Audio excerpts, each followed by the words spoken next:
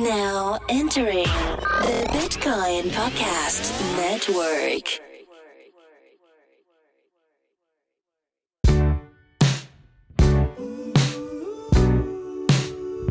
It's a Bitcoin podcast.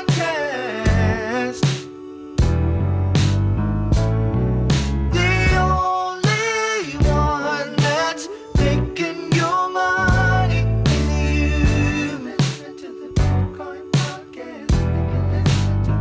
So hold on and listen to the Bitcoin podcast. Listen to the Bitcoin. Hold on, listen to the Bitcoin podcast. And you listen to the Bitcoin podcast. And you listen to the Bitcoin podcast. And you listen to the Bitcoin podcast.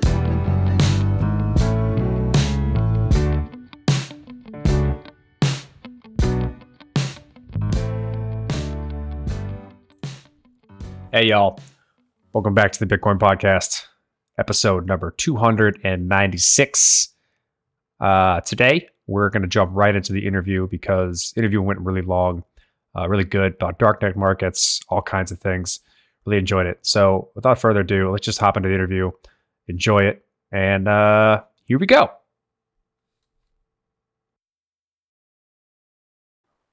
Hey everyone. You know what time it is? Because I just said the thing that I say before it's time for an interview. That means it's interview time. And we have, I think this is going to be a pretty juicy interview.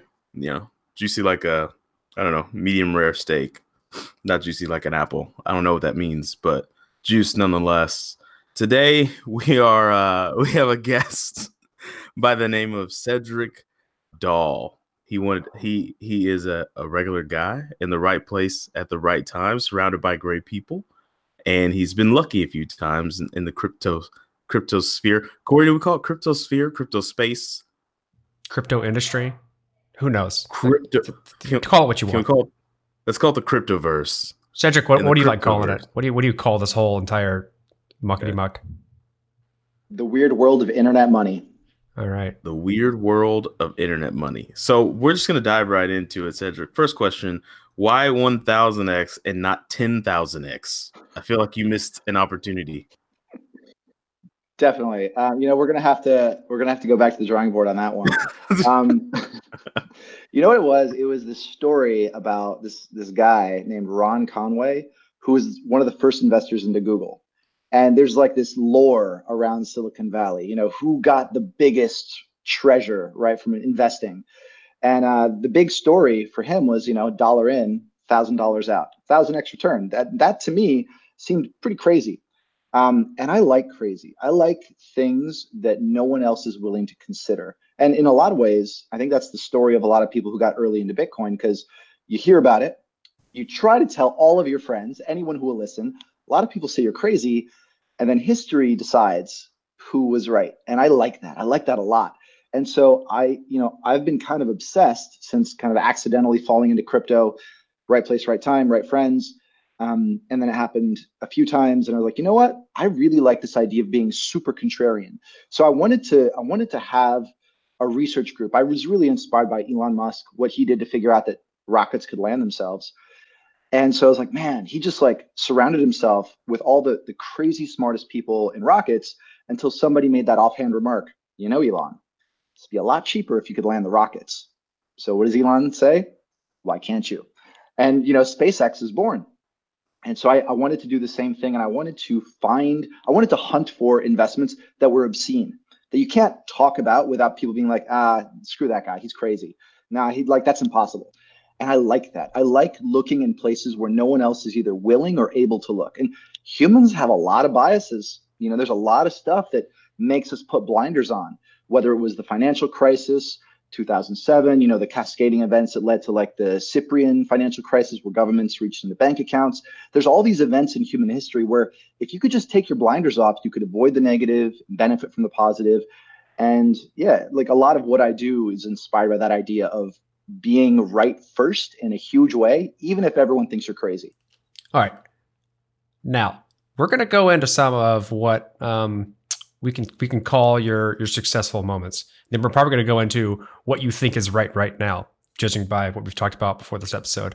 But I don't want to just celebrate all the successful things you've done. What's a screw up you've had? Because like people think you're crazy. If you're looking for crazy, like if you're looking for things that are crazy, you're bound to hit some screw ups. You can't be right all the time. Tell us about one of those.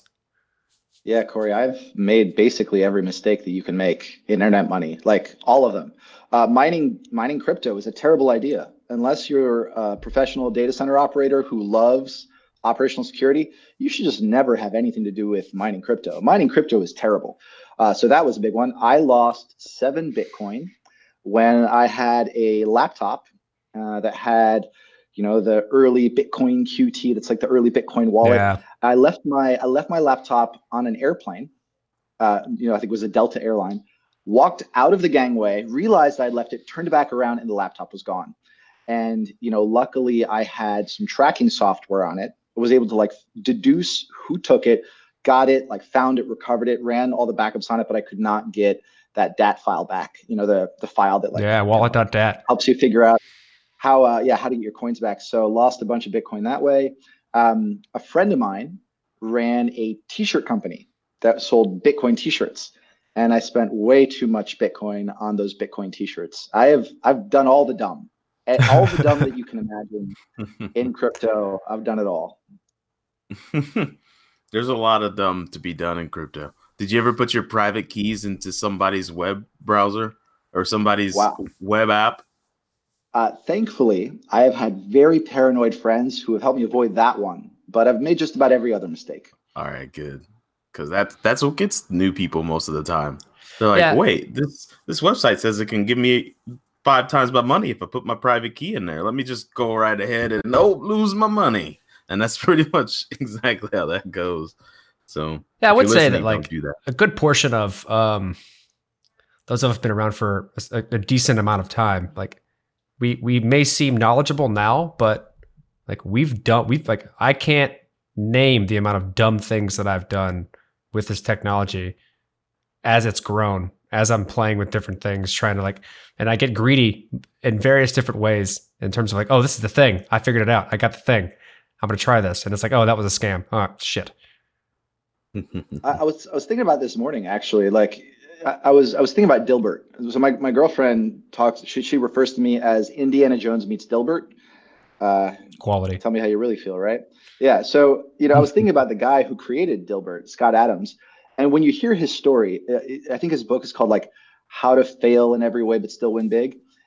He talks about like just the corpses of failure around his one success that is Dilbert. And I think that's probably true of anybody who has experienced any successes. There's just like so many failures that just kind of like slightly nudge them to try different things until something worked out. Absolutely. That's actually that's good advice to anyone listening. Failure is definitely not the end of something. You just kind of learn and adapt and go into something new. And but I kind of want to turn the tide of the convo just a little bit because we kind of got ahead of ourselves. We didn't even talk about what 1000X is or what it does. And then we had all these topics we wanted to talk about, like dark markets, and we haven't even started to build that trail. So maybe let's rewind it. And what is 1000X and what do you guys do? Sure. So I lead research at the 1000XGroup. That's like my day job today. Basically, we study crypto adoption. There's a lot of stories, a lot of narratives, a lot of crypto cults saying this thing's the future. I like data. And so, for the last 10 years, I have been obsessed with 2 things, technology investing and crypto. And they kind of happened at the same time. So 2009, right place, right time. My friend who's really into applied cryptography, Bennett, amazing guy, like brother from another mother, bestie. He sits me down. He's like, Cedric, Bitcoin. I just read this thing. We got to pay attention to it. So I'm like, what?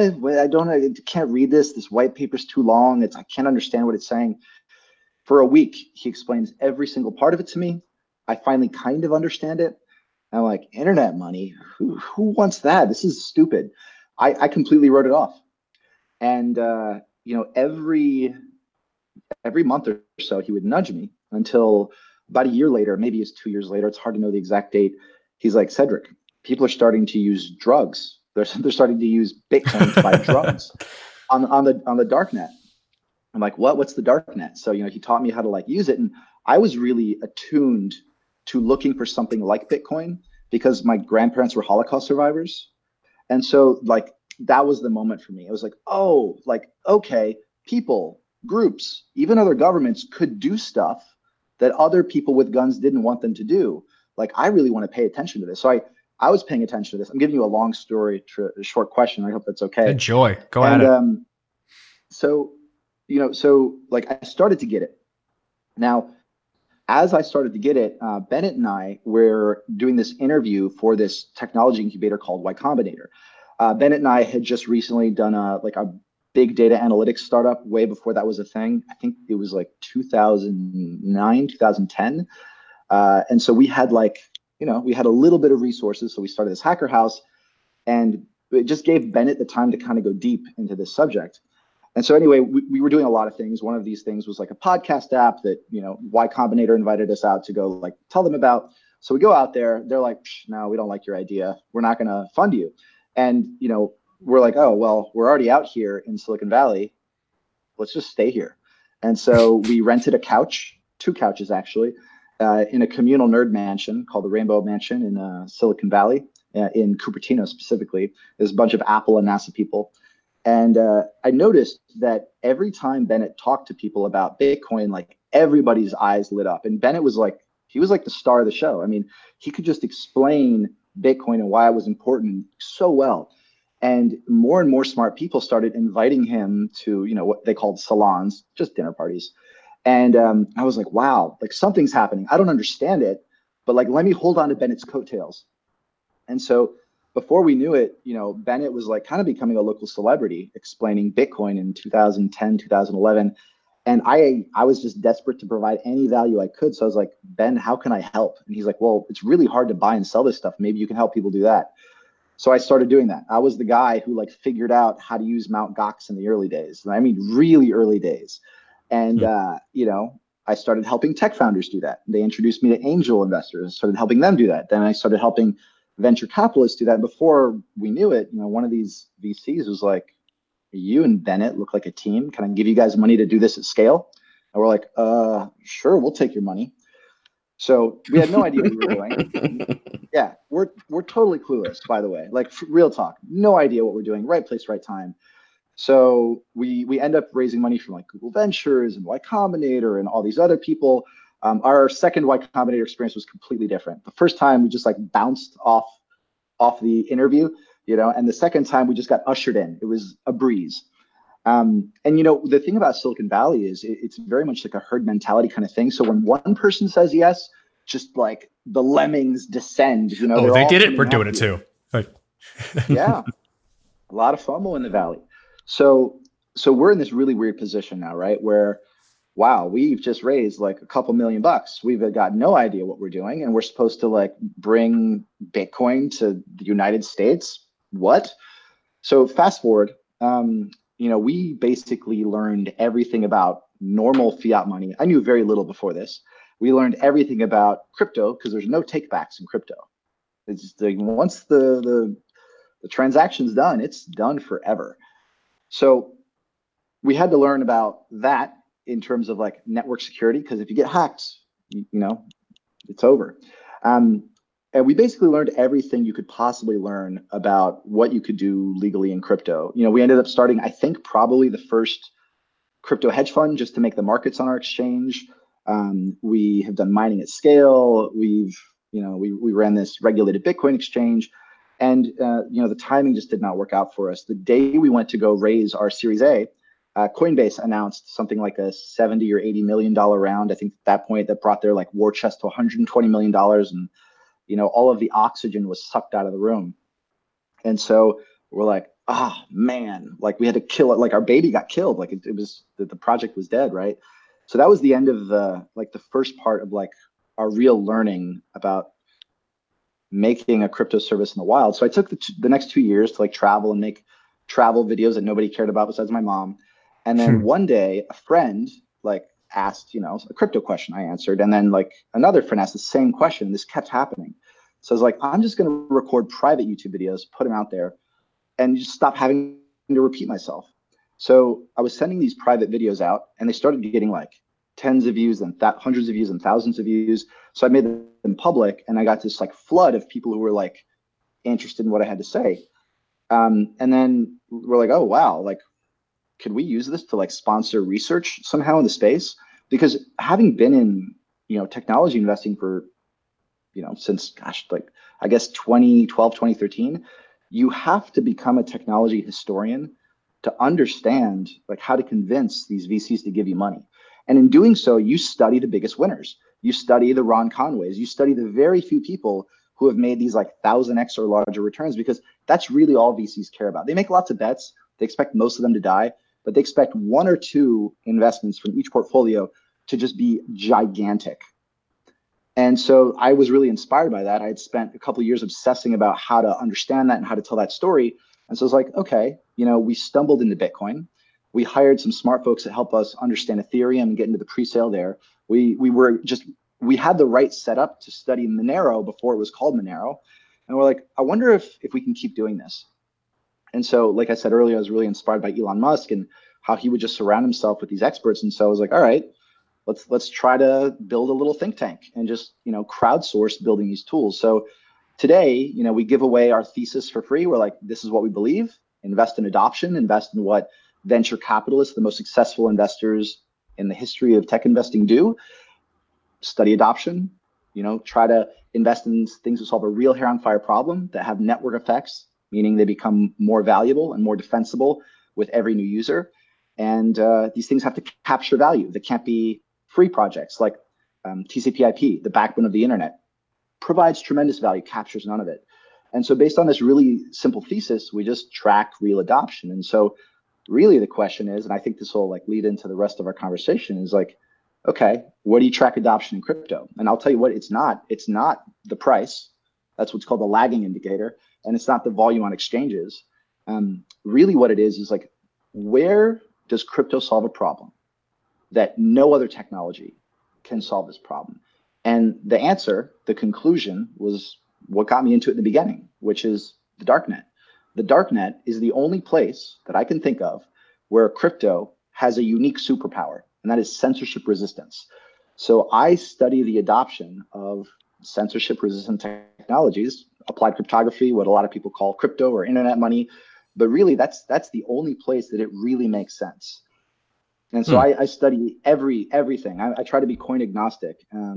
And the things that I found while going to the darknet really surprised me. And I don't mean to like lead the conversation, so feel free to pause me at any moment. But I've been really surprised by all of the things we found on the darknet.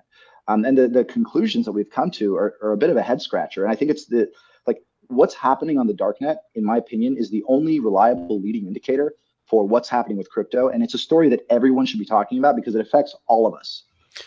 Because how we money is how we coordinate, right? And if the way we coordinate is starting to change, if you look at the adoption of this censorship resistant technology, it's growing. And it's not just growing with individuals like you and I. It's not just growing with organizations. It seems like governments are starting to legitimately use the darknet to affect what's happening inside of their countries. Okay, go ahead, D. Go ahead, Gordon. All right, I'm gonna go. Cool. Now, you started that whole thing with you like data the most. Data is what drives you, right? That's what usually like your key indicators for movement or making decisions is usually on data. And whenever you pull insights from some corpus of data, it has to be good. So, darknet isn't necessarily the easiest place to pull quality data from. How are you doing this? What metrics are you using? Like, you know what I mean? Like, how are you collecting the data to then get something you can make some type of insight or decision on? Because from there we can go on like, okay, cool. What does this tell you? What does it mean? How does it drive decisions? Yeah, well, the truth is it's really terribly difficult to get data on the darknet. So what we do is we hire a team of mechanical Turks. Yes. So they're kind of like human computers. Yeah, you tell them, hey, follow these instructions, and then you collect the data, and you secretly on the side have another team doing the same thing, and you try to find where the overlap is to get some kind of like quality sense of how good the data is, right?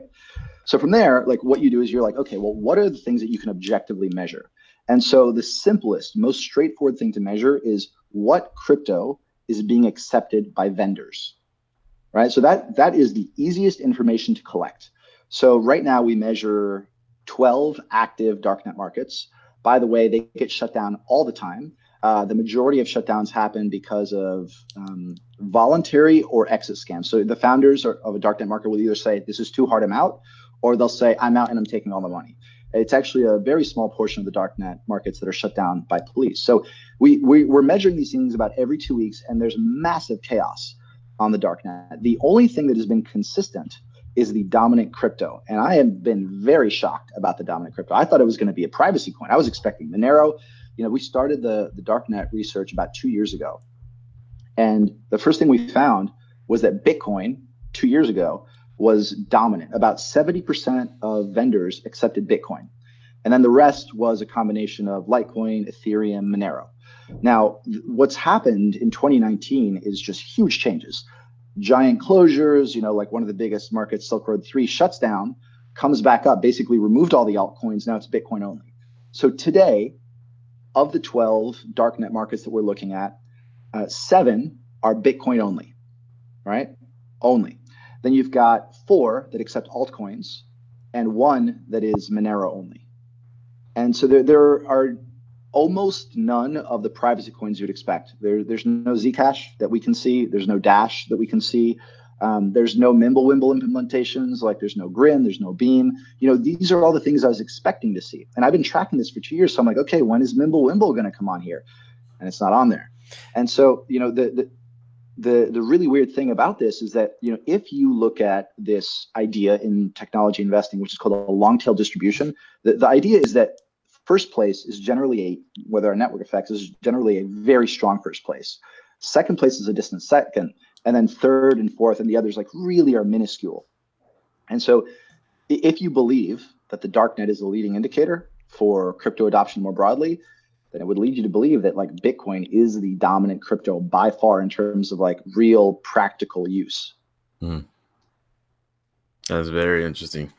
I would think that there's like so many other currencies they would want to use to avoid the fact that Bitcoin may not be the best currency you want to use if you're doing dirt. I mean, Yes. why do you think that is? I'm just so intrigued. There's a few things here, right? Yeah. There's like one, I listened to, just to preface, like I listened to your interview with What Bitcoin Did, Peter McCormick. Outstanding episode. Anyone listening to this should go and listen to that one in case we don't talk about something he talks about there. It's great. And we'll get to the next point on why they're using Bitcoin and not others. But something that didn't get talked about there, which I thought was maybe a different, at least a contributing thing, is the tools that are available to the different cryptos for accepting and sending. Those who are using the darknet market are not necessarily technically savvy. They know enough to get on the market. They have some type of motivating driver. It's not crypto adoption, right? And so they're going to use the available tools in order to facilitate what they're trying to do, which is something usually censored by wherever their jurisdiction is. That comes in the form, typically in terms of browser extensions or scanning QR codes with some app, right? Like you have to send this asset somehow. And the availability of those browser extensions, especially for darknet markets, is relatively limited and not very trustworthy. Could that be like a contributing factor to why only markets, like only some markets accept only Bitcoin? Because it's just more tried and true and they can't trust anything else. And the developers of those specific coins are not developing darknet market browser extensions and wallets. Yeah, I think that's correct. And I think that explains a very big chunk of why Bitcoin basically is winning, or some people would say have won the dark market. Yeah.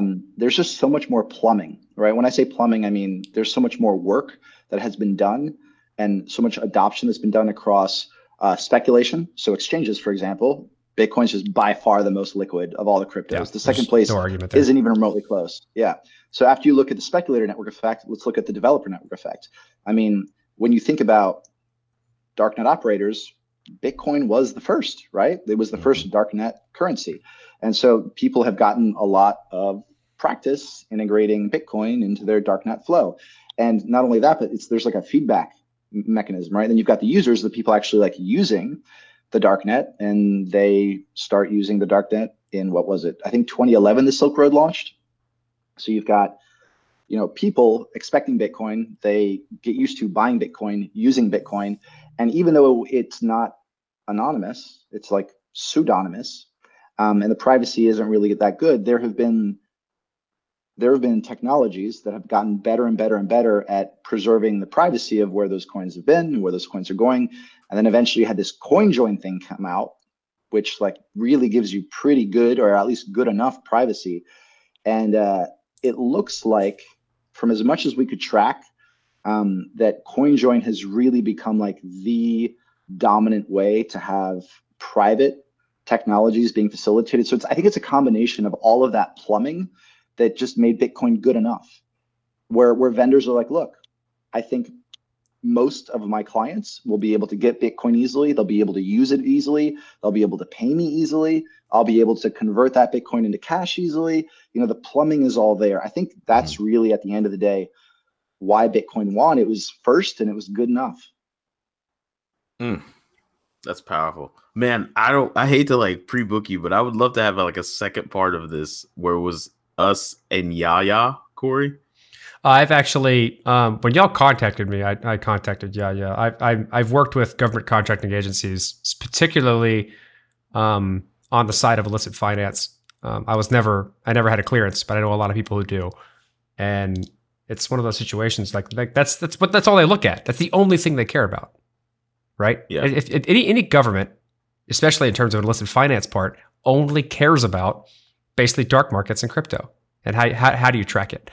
And with the invention of various like technologies like CoinJoin, it's becoming a incredibly difficult battle on their side. And the way things are progressing in terms of the technology, the people are going to win in terms of it's going to become more and more difficult to track this type of stuff with any real confidence interval that you'd like. And you're probably seeing this when you try and pull metrics, right? Like we talked about this right before, like a week ago or so before we had the show, and I was looking at some of the material, and it's like, yeah, I see that like one of the metrics you can get, which is an obvious thing to get, is what markets are offering to accept, which is a great indicator for like what they're willing to do, what they're willing to take, and what they're using. But something that doesn't help you really track adoption is what volumes these things have relative, right? So you can't see like the amount of money that's flowing into the dark market over time, which gives you a tremendous indicator for adoption. But like, there's no way you're going to get that.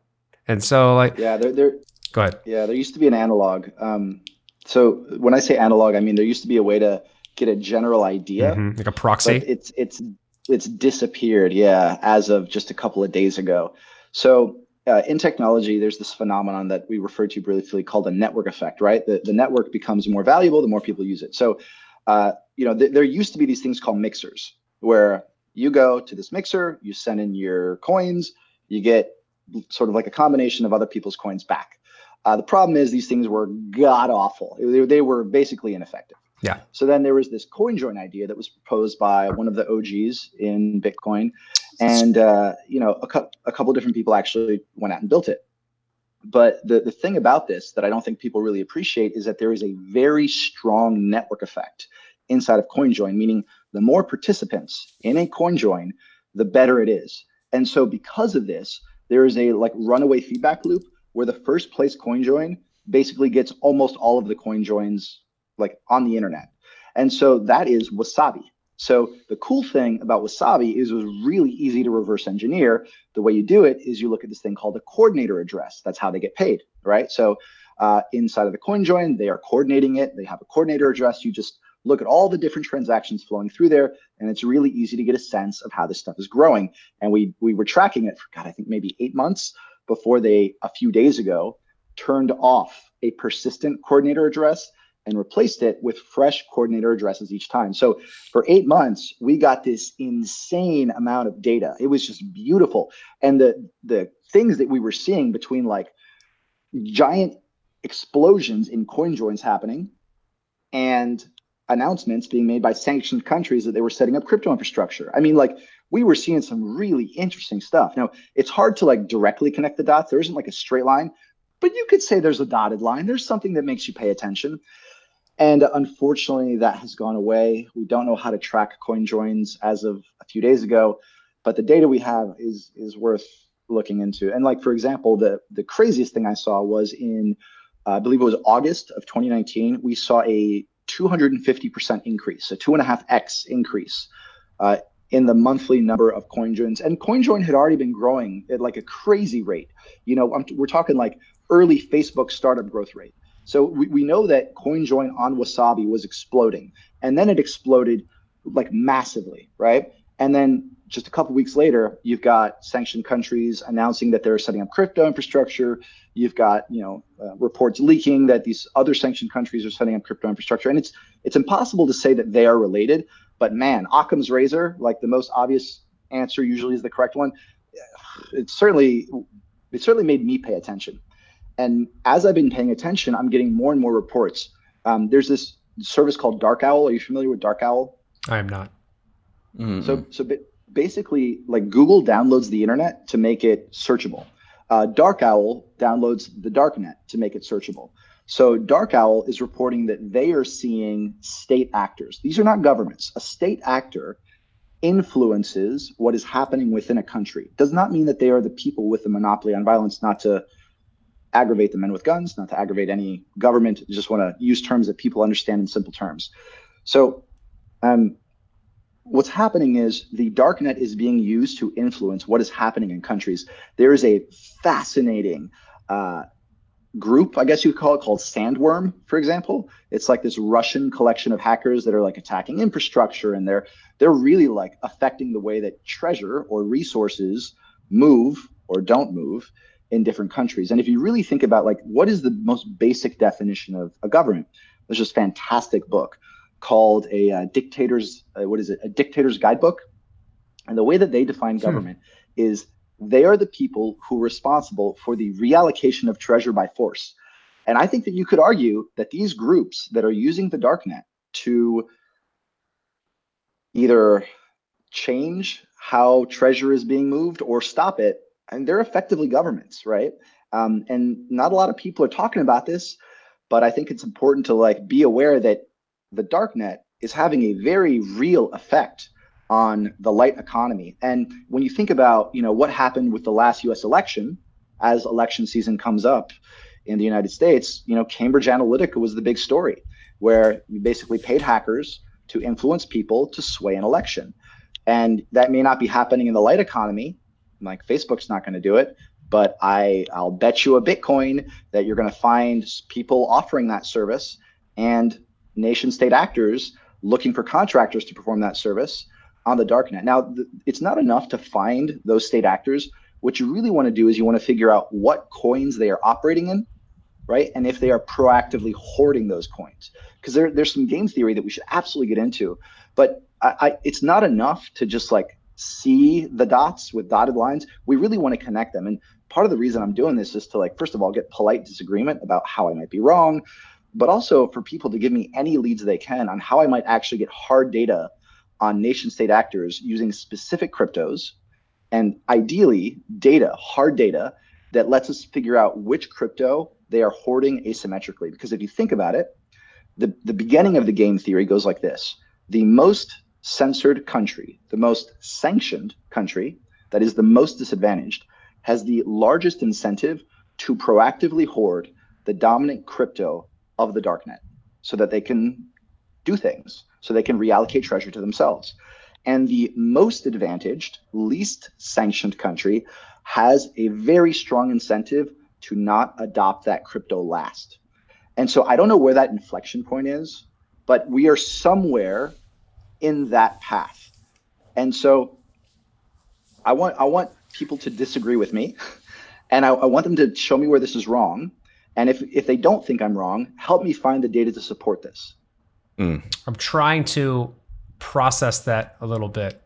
I first off heavily agree with the first part of that in terms of the most sanctioned, the least free government has the incentive to hoard the most prominent cryptocurrency on the darknet so that they can move more freely. They can evade sanctions. In terms of what the other side of that coin is, feels a lot more like hands off and monitor as best as possible. Because at this point, this technology is not something that everyone understands. It moves rapidly, and there are potentially key faults with how it operates so that you can get tremendous insight on what's going on while that person behaves as if they think they're not being watched, and they are. That's my personal opinion on what the other side of that coin would be doing, but I have no way to justify any of that.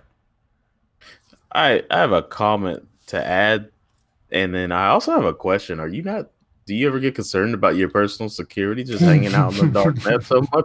Do you ever have to look over your shoulder when you open your car door? Incognito mode.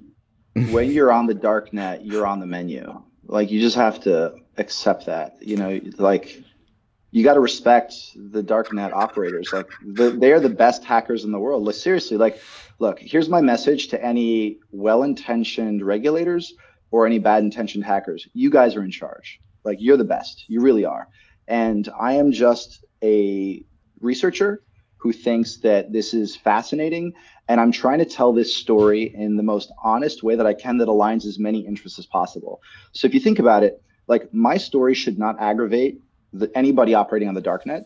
It also should not aggravate any lawmakers, because what I'm saying is, here's the data. If this does happen, here's how to not be disadvantaged as this transition from unfair money, which we definitely have today by many very obvious ways that you could measure it, to fair money, which is what crypto is. It's just every single participant in the network has the exact same power. There's no asymmetry. And so, there are amazing hackers out there. I'm just a boring, ugly target. There's nothing exciting about me, And so I try to tell the story, but also, not, I don't have anything flashy or fancy. I'm just a normal old researcher. I do my best to take care of security, just like anybody else. But you're on the menu. I'd like to try and rephrase what you just said, but something that I think it resonated with something that I've said a lot in the past, and that is this stuff is fascinating. The interplay of large people using technology that's very egalitarian, so they can do stuff they couldn't is fascinating. But the way in which I choose to do it, because throughout the whole time me and D have been in crypto, we've received countless solicitations on friends and family and coworkers and so on and so forth saying, what should I buy? What should I do? What should I invest in? And more often than not, and they say, well, what do you do? And more often than not, I say, well, invest in your time, invest in your education and knowledge, and research this stuff, figure out how it works, find things that you think are interesting, and adopt the technology to it. And more often than not, you're going to end up seeing fruit. In the of trying to explain it, figure it out, understand it, and then show it to others. There's going to be obvious fruit because this stuff is moving so fast in so many directions, and your particular perspective may shine light on something that no one else is looking at.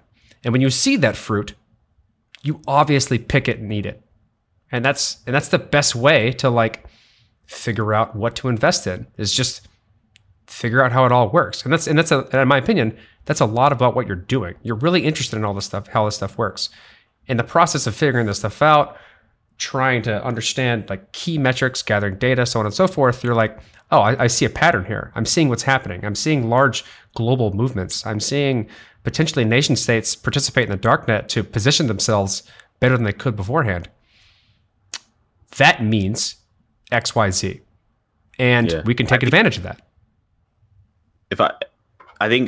This is something that I didn't think up. I actually have a really close mutual friend with Corey, and he said, and he's a brilliant person, and he doesn't really get involved with crypto, but seems like somebody who really would. But all he said was like, well, if you think down the line, Bitcoin's going to be the money for the broke, and then whatever is the fancy shiny version of Bitcoin is going to be what's for the, I guess, countries that are in charge, whether that be the way it is now or whoever's in charge, I guess, quote unquote, superpower wise in the future is going to have some sort of cryptocurrency. It's just not going to be Bitcoin, because there has to be a differentiator, because humans like different. We just do.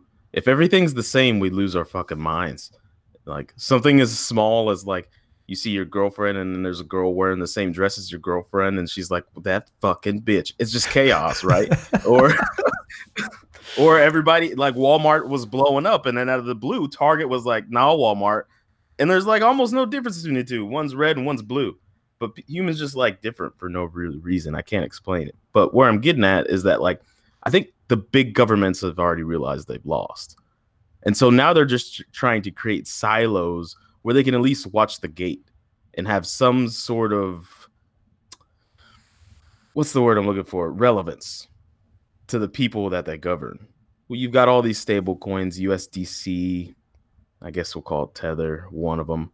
What's the other one? There's USDC, there's Tether, USDT, there's DAI, there's all kinds of stable coins. Not DAI, it's the era of stable coins right now. So I'm talking about the stable coins that are specifically backed by fiat currency.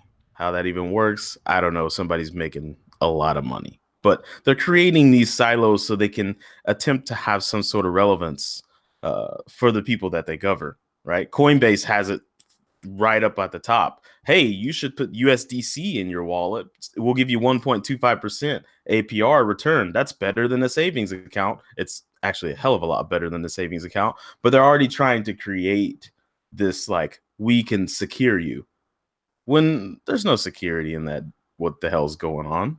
And they know that. So I think they're trying to get ahead of the curve and create that feeling of security where Bitcoin's already probably won and is going to win. But then there will be a differentiator. There will be those that use Bitcoin. Oh, you can be like them. And those that use cryptocurrencies and altcoins, go ahead, be like them if you want to. Or you can use our nice, clean fiat cryptocurrency that gives you all these crazy random benefits that we regulated into existence because that's what we do. I think they've already realized that the volume for Bitcoin and all coins is going to grow. I call myself Negrodamus. You don't have to say that, but it's just something that I don't think I think it's going to be 50-50 slowly over the years. It's most likely going to be Ether or something built on Ether that starts to compete with Bitcoin in the darknet markets. Ethereum, not Ether. But it's just, to me, I think the states have already realized that, okay, this is obvious. No one's going to use our money over this other money that's censorship proof or censorship resistance. So now to the other part of your question, I have no fucking clue how to help you find hard data about how people are using crypto on the dark markets. And you know what? I'm okay with not helping you there because I don't want to be on the menu, as you put it. So that's right in my wheelhouse. I love that idea. I'm not putting on my hazmat, my digital hazmat suit to hop into the dark net. I think it's risky for me. But that's very smart. I do have a question for you. How does this intertwine to the quote unquote GPP? And what we mean by that is the general purpose person. Like what Corey was just talking about. Like I get a litany of questions from my friends and family all the time. And, you know, I've been talking to them about this for so long, and they've seen the price and they've seen the craze, and now they're interested, but they don't want to get involved in all that. How's that adoption work? Oh, Right. this is actually probably where we should have started. So thanks for bringing it back around. So, okay, I'm going to say something really counterintuitive, and I'm not meaning to sound like mean or callous here, but it doesn't matter. And I'll tell you why. It's really unintuitive, and it's the conversation that everybody's having, and I think it's the wrong conversation. I was talking to a crypto OG who's done everything, Roger Ver, the other day, and he was pushing back on me about this, and he brought up a good point that I'll mention later. But the reason that the general average person adoption doesn't matter is that if governments do adopt crypto and they put any amount of their money into crypto, any amount of the reserve goes into crypto, what has just happened is that all of the money in the world, which is controlled by the people who have the monopoly on violence, has started to go into crypto. So I think that if this is happening, if crypto adoption by governments is happening, you don't need any general person using crypto for it to explode thousands of times in value. If governments are actually putting their reserves into crypto, and it seems that they are, and we're looking for hard data to really connect the dots, but if that's happening, that's the end game. That's how it ends. And the reason that I'm going to come back, Corey, to something that you weren't so sure about. The game theory is I think solid, but pushback is welcome. If you think about an order book, right? If you're on an exchange, you're a buyer, you're a seller. Say that there's one seller and 10 buyers, right? So the seller basically has said, look, I'm willing to sell some Bitcoin. Well, in an order book, you have these things called mountains, right? Where, the more you buy, the worse price that you're buying for. That's just the way it works, supply and demand. And so when the first country buys Bitcoin, they're getting it actually for the cheapest price, and they're hoarding it for the reasons that we mentioned. Then the second country who wants to trade with the first country, right, is also buying Bitcoin, and they're hoarding it proactively. And so what's happening is there is this line of countries that have smaller and smaller incentives at first to be the first few to adopt crypto. But as more and more of the countries adopt crypto, the further you are in the line, the more you start to realize, oh, I am going to have to pay a higher price the longer I wait. And so the end game is this domino effect, where once you hit this tipping point, I don't know what it is, I don't know how close we are to it, you watch first world countries basically racing to not adopt last. And that is a really important moment if it happens, because if it happens, basically every country is scrambling to both get crypto, but also any country that prevented its citizens from doing so is massively robbing its citizens, and by extension, robbing itself, because that's where countries get their value from. They get it from their citizens. They just reallocate the treasure from their citizens to their control, usually for the greater good, building infrastructure, et cetera. But that's how it works, right? This is like a really simplified explanation. And so I think that's why general adoption doesn't matter at all. I think it's 100% about this last group of country adoption. In terms of a single asset like Bitcoin, I'd say you're right. You're going to see, I think you'll see something very similar to what you just described. Another behavior of governments, at least the ones that are more powerful and relatively policing, is paying people to do things that they shouldn't be paying for. There, you might see an extended use of highly secure or highly private cryptocurrencies. For instance, like I want to pay this faction to do this thing or fund this particular type of behavior, but I can't be known to do it. Therefore, I'll buy the cryptocurrency, pay them in that. They'll figure it out from there. But in terms of what you just described, that's really great for a single asset. And the end user, the regular, like the GPP, only benefits from that by buying now and waiting for that to happen. What I do like about that scenario is that they still have the option to participate in that economy as much as they'd like to. There's nobody that can keep them out of it.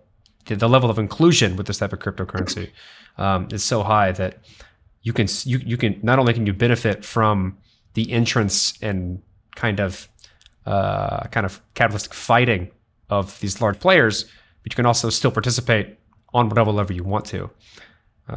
But like, I'm then curious to see where a lot of like the original ideology of cryptocurrency moves to, if that becomes the playground for large governments to like transact and move money and hold power. Yeah, I mean, here's the crazy thing about all this is that if you are holding private keys, you have the same power as all the other participants in the network. You're sovereign, right? You are a country, but you also have insane responsibility, right?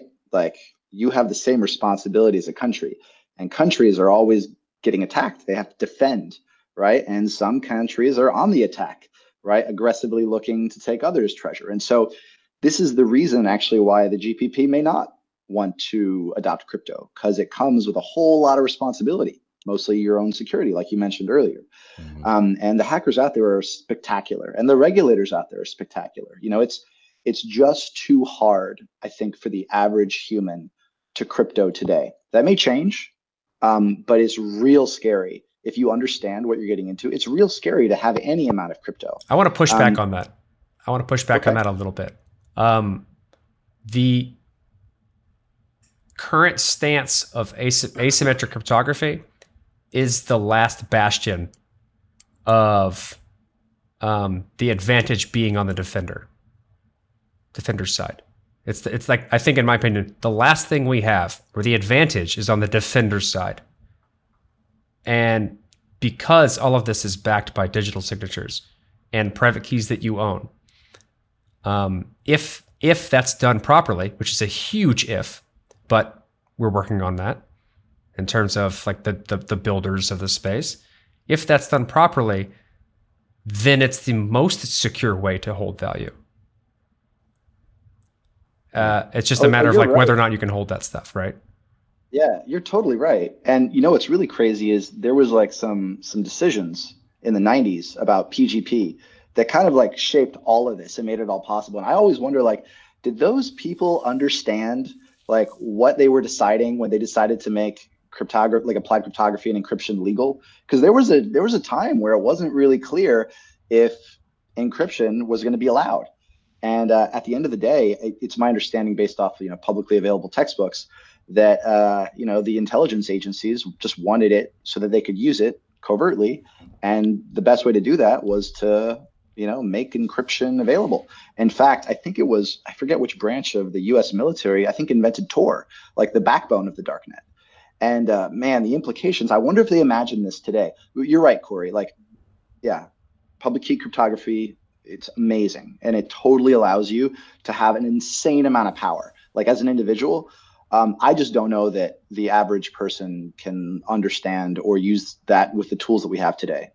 You're right. And I think that's like me and Dee have had multiple conversations. I have countless kind of positions on that. Dee, you can go ahead. I'm not gonna inundate you with all of them. No, I just was gonna say, when it comes to the regular people and just using basic cryptography, I have a current client, and they'll probably hear this eventually, but it's just true. At least 20 times a week, I hear this conversation, and it makes me want to scream, because at least 25 times a week, I give them solutions, and it goes like this. Hey, I need to log into that thing. All right, cool. What's the password? I don't know. I wrote it down somewhere. And I'm like, oh, here we go. This is going to be a 2 fucking hour endeavor. All right, I can't find where I wrote it down. So should I just do the password recovery thing? Well, no, because then you're going to write it down again and lose that. Let's just find the notepad. It goes back and forth like that until they end up just recovering their password. Like extreme inefficiency. Like, well, here's that's the problem, right? Like we've created a social construct where I offload my responsibility to someone else. And I no longer need to be responsible for the things that I hold sacred, because I assume someone's going to fix it for me. And that's not how this shit works. And that's going to be a very big problem moving forward. We're getting into deep conversations. That's just the way we've moved in society, is what I say, things centralized, right? Like, who the fuck thinks about where that apple's coming from anymore? That is not my responsibility. My responsibility is to get my ass to the grocery store to get that apple. I don't give a shit how long it took to grow. I don't give a shit where that tree is. I don't care about my own sustenance. I care about the gas prices to get to the grocery store, but I don't care about and that's a basic responsibility. And so that's kind of like the natural way we've kind of built things. But damn, I had a really good question for you. Oh, here it is. It's back for me. Sorry, you were gonna say something. No, I was just I had a filler topic while you thought about it, but since you got it, let's do it. Okay, the question is, do you have to go into the darknet to measure if nation states, I guess, or governments are, I guess at a minimum, endorsing crypto when you have more than enough evidence to show that institutional investment is growing? Coinbase, Gemini, Circle, GBTC's volume is going through the roof. The futures volume is going through the roof now. It's getting exponential. So that may not be a government directly saying, hey, here's $100, give me some Bitcoin, but that's at least a endorsement that the people inside of the country can engage with it in a derivative manner. Is that not enough evidence to show? So it depends on who you are. If you're the manager of a family office and it's your job to understand why this stuff is going up, and you're not just wanting to bet on speculation, and you're looking for exotic data that gives you some kind of clean, strong signal, then you gotta get in there and get your hands dirty. And that's what I want to know. I don't want to bet on speculation. I want to bet on adoption, because historically, betting on adoption and finding early indicators and looking at growth rate, that's how you do it. I just don't know of any other way. So I think you do have to get your hands dirty. Can I bring up a weird topic that you guys inspired? It's a total tangent. You can bring me back, but it's this idea of I'm sure you guys have heard of this simulation theory. I'm very aware of it. I'm a PhD in physics. So. Oh, cool. Oh man, we can probably go way further down the rabbit hole than I've ever thought of then. Well, here's the basic idea, right? Like in math, you have these things called normal distributions. They look like bell curves. And basically you've got the average person. And then on the edges, you have the lowest performers and the highest performers. And so, there's this question, right? So what if we are in simulation, right? If you just use that as a model, not saying that we necessarily do, but just use that as a mental frame. You've got players, people who are in control and on a quest, trying to achieve something, and you have non-player characters. And the closest thing that I found to figuring out which kind of person is which is their sensitivity to social cues and their desire for accountability. How many people do you know that are I am responsible for my situation, and I am going to steer my life in a way that I will get what I want no matter what comes in my way? Those players, to me, seem like they are the far right of the normal distribution of humanity, where most people, to your point, they just look, I've been programmed. I got to go to the grocery store. I got to do the thing. I got to do, whatever. If you believe that the majority of people are non-player characters, not to belittle them, not to say anything, just really what I'm saying is that they are very sensitive to social cues, and that they do not want the responsibility to determine the outcomes of their lives. What does that mean for crypto, right? Is there a way that if that's true, and I think a lot of us agree that that's probably intuitively true, then how do you have a giant explosion in crypto value with a very small number of players? And the case that I'm making is that what I'm proposing, I believe, is both happening, and it only requires a very small number of people to actually decide to hoard crypto for it to have an explosion in value. And so if you're trying to collect data, I like the idea of narrowing it down to a very small, bizarrely high value subset of people to track. Yeah, I can see that. If what you just said is true, if there are key players in this whole scenario that with their participation in crypto moves the price the most, how do you track that participation? and that's going to be through the darknet. That's a very good place to go. There's almost only two places it can go. One is through, well, regulated exchanges, which is probably not what's going to happen, and the darknet, because the darknet is built to be censorship resistant and private so that you can't track what's going on. And if history tells the story correctly, why the hell wouldn't they use the darknet? The problem with that is finding really good data. And the more you can do that, the more insight you can have. And the more insight you can have, the better you can make decisions on where to put that money. But I want to say you're right in terms of like, this is a good thing to track, and the implications of people moving into it are drastic. Whereas everything else is kind of just following in a lot of ways. I was hoping you guys would disagree with me. Well, there's no disagreement here. Like it's like that. So DeFi, if you want to go into that route, right? DeFi is this new, I want to call it meta of the cryptocurrency space in terms of we're rebuilding the financial industry. And if you look at like the sheer amounts of financial volume that goes through traditional finance and the potential for a better technology to do it all better and more, that's a tremendous amount of potential and value.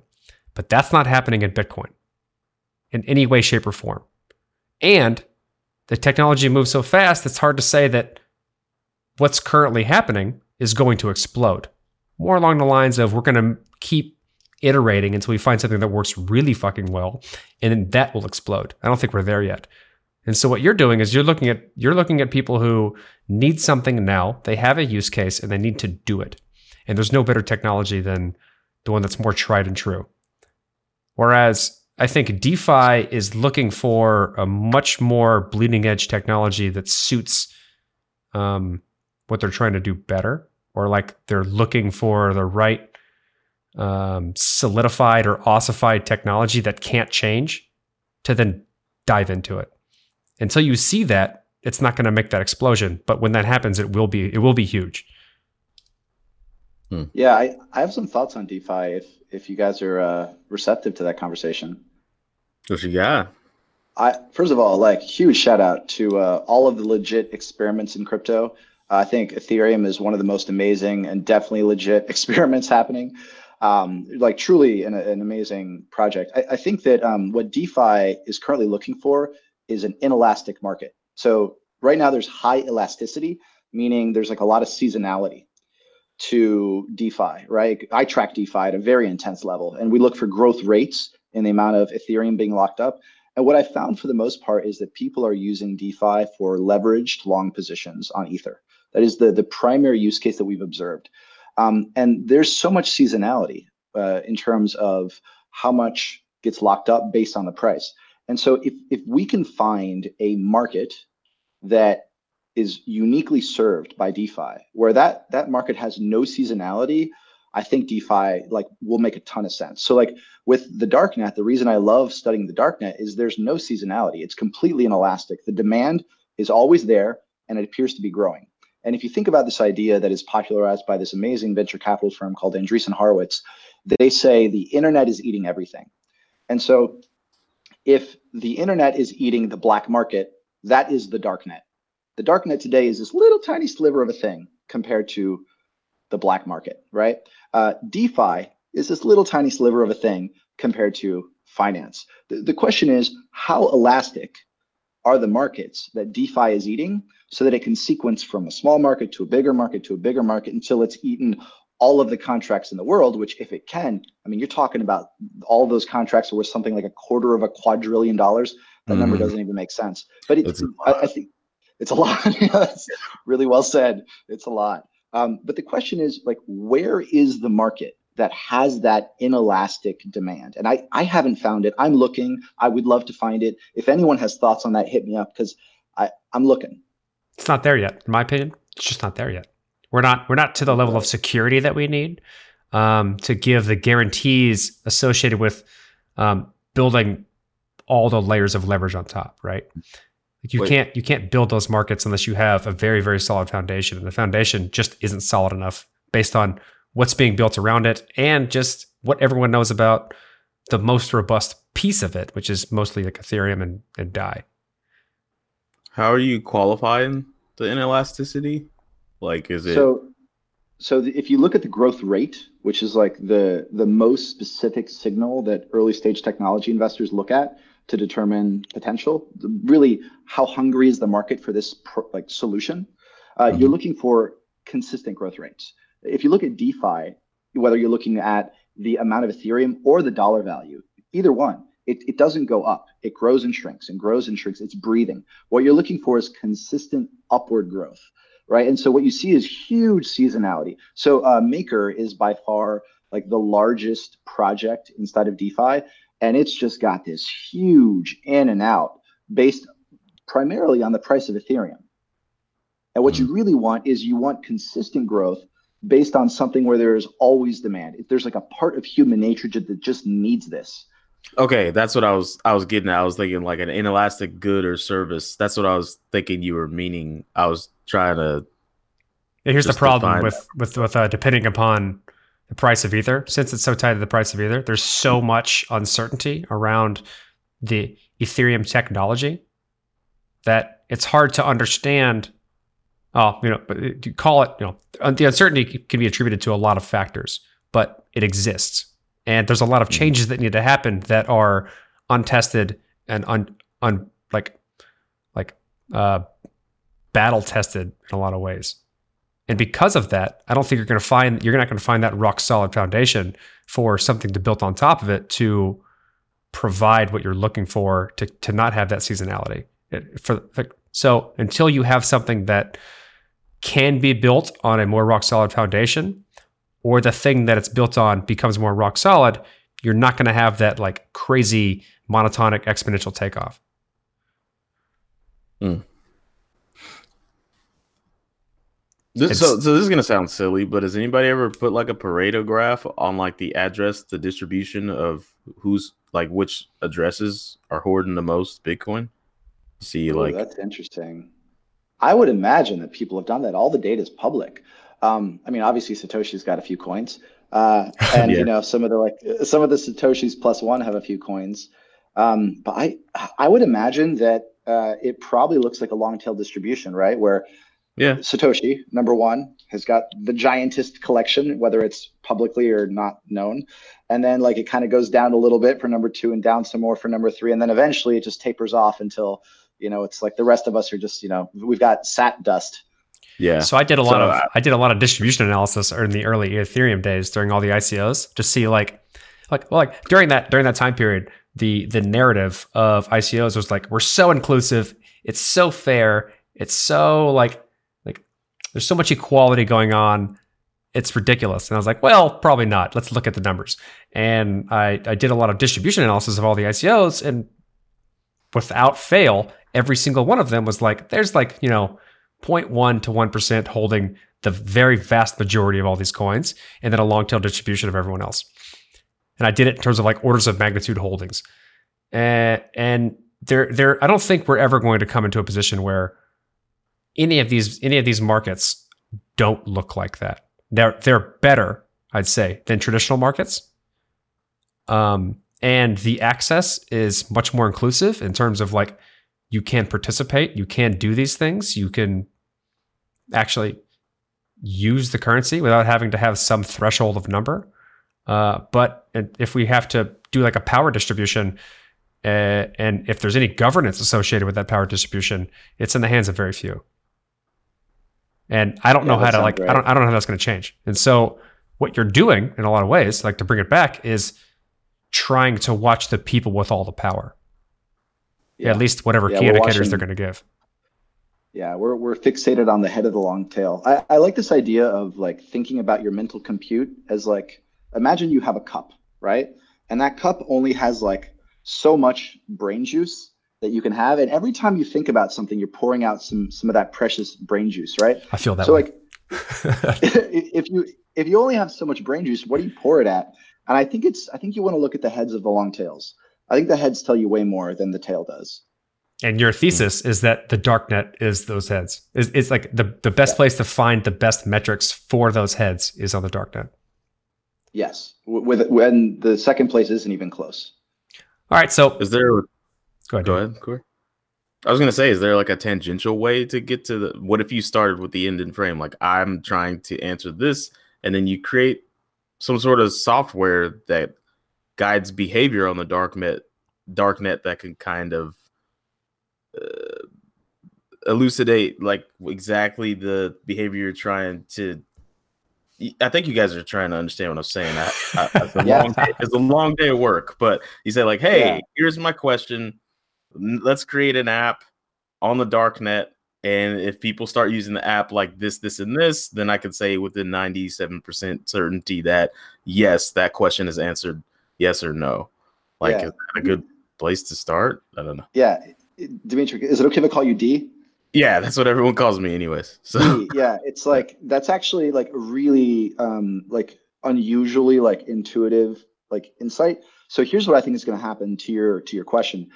We are at like the very, very beginning of this next crypto phenomenon, which is unstoppable websites. Like we're at the very, very beginning of URLs, addresses not being centralized, right? Yeah. There's an amazing project that my group is paying a lot of attention to called Handshake, which is like, in my opinion, the first like really crazy, legitimate, has very high chance of working approach to making domains that is not controlled by a centralized authority. And we this are is very a huge familiar deal. with Handshake and the people involved.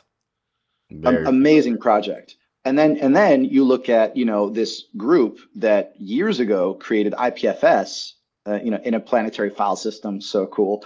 And then they went on to create Filecoin, and Filecoin is probably the most thoughtful approach to creating unstoppable file storage that can serve websites. Not just like it can maybe hold some text, but it can probably host an unstoppable website. And so when you put these things together, we don't know what's going to happen, but everyday people will be able to go to websites that no one can shut down using normal web addresses without crazy software. And whatever browser becomes the head of the long tail that like lets people go to all of these places, that browser is probably going to have some pretty crazy information, if people are into that, about like where people are going on the dark net. There's an early version of Google.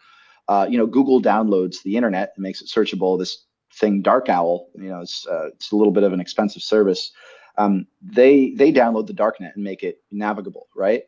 So there's like ways to look at it today, but as the internet becomes truly like censorship resistant, there will probably be applications on top of this that just have a very unique view into how people are actually using the darknet. And when I say the darknet, I just mean like websites that someone might not agree with, that some person with power may be trying to shut down but can't. And so whoever those people are, like that are creating the browser that everyone uses that can go to any website, regardless of whether a government likes it or doesn't, man, that's going to be a fascinating set of data to have. Assuming they take it. It's a huge point in a lot of this. I don't see something being created that does all of these things that won't be open source. And if it is open source, I don't see people using it if it's tracking them. This is coming from a company that builds software that does these things. It's going to be very difficult to build something that actually takes any meaningful data from any users as this privacy technology gets better and better and better. I feel like we've taken a lot of your time. How do we wrap this up? Like, where do people find out more about you? Where do people go to learn more? How do they get in touch? Yeah, so at the 1000x.report, 1000x.report, I basically tell people how to do everything that I do. My basic idea is like I can give away the thesis for free, and I think we're all better off if we just pull resources and build tools that we can all use. So that's kind of my pitch for the 1000x group is take what I know. I'll tell you how to do everything I do. You can do it yourself if you're willing to do a bunch of work.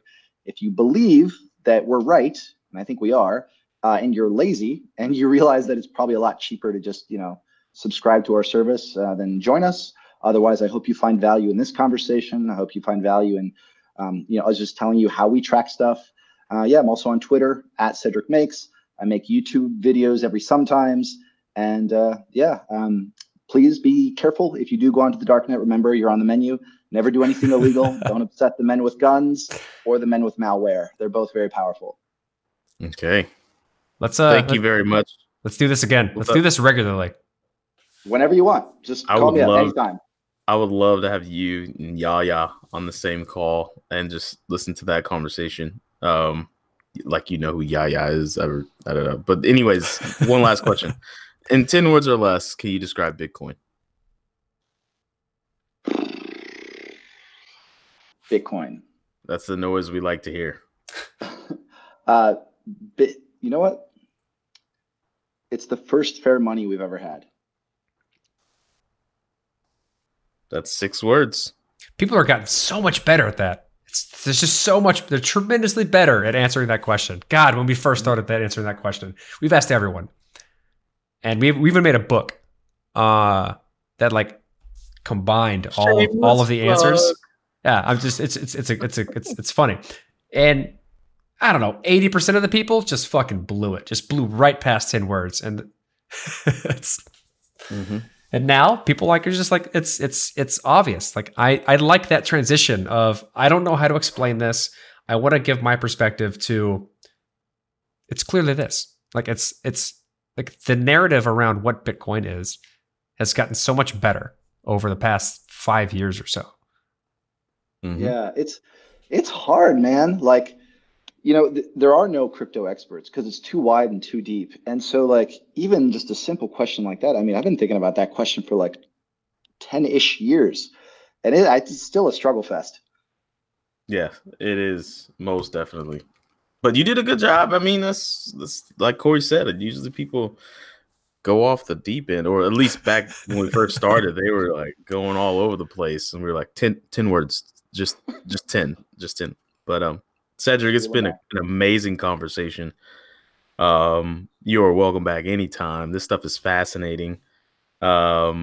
It's very fascinating, actually. I can't get on the darknet. I'm a bitch. I don't know what to tell you. No. You're being very smart. Like you're better off not going out of the darknet. Yeah, you're very smart to do that. I would suggest that no one go onto the darknet. Cedric's got a guy. That's fine. Yeah. But actually, thank you, man.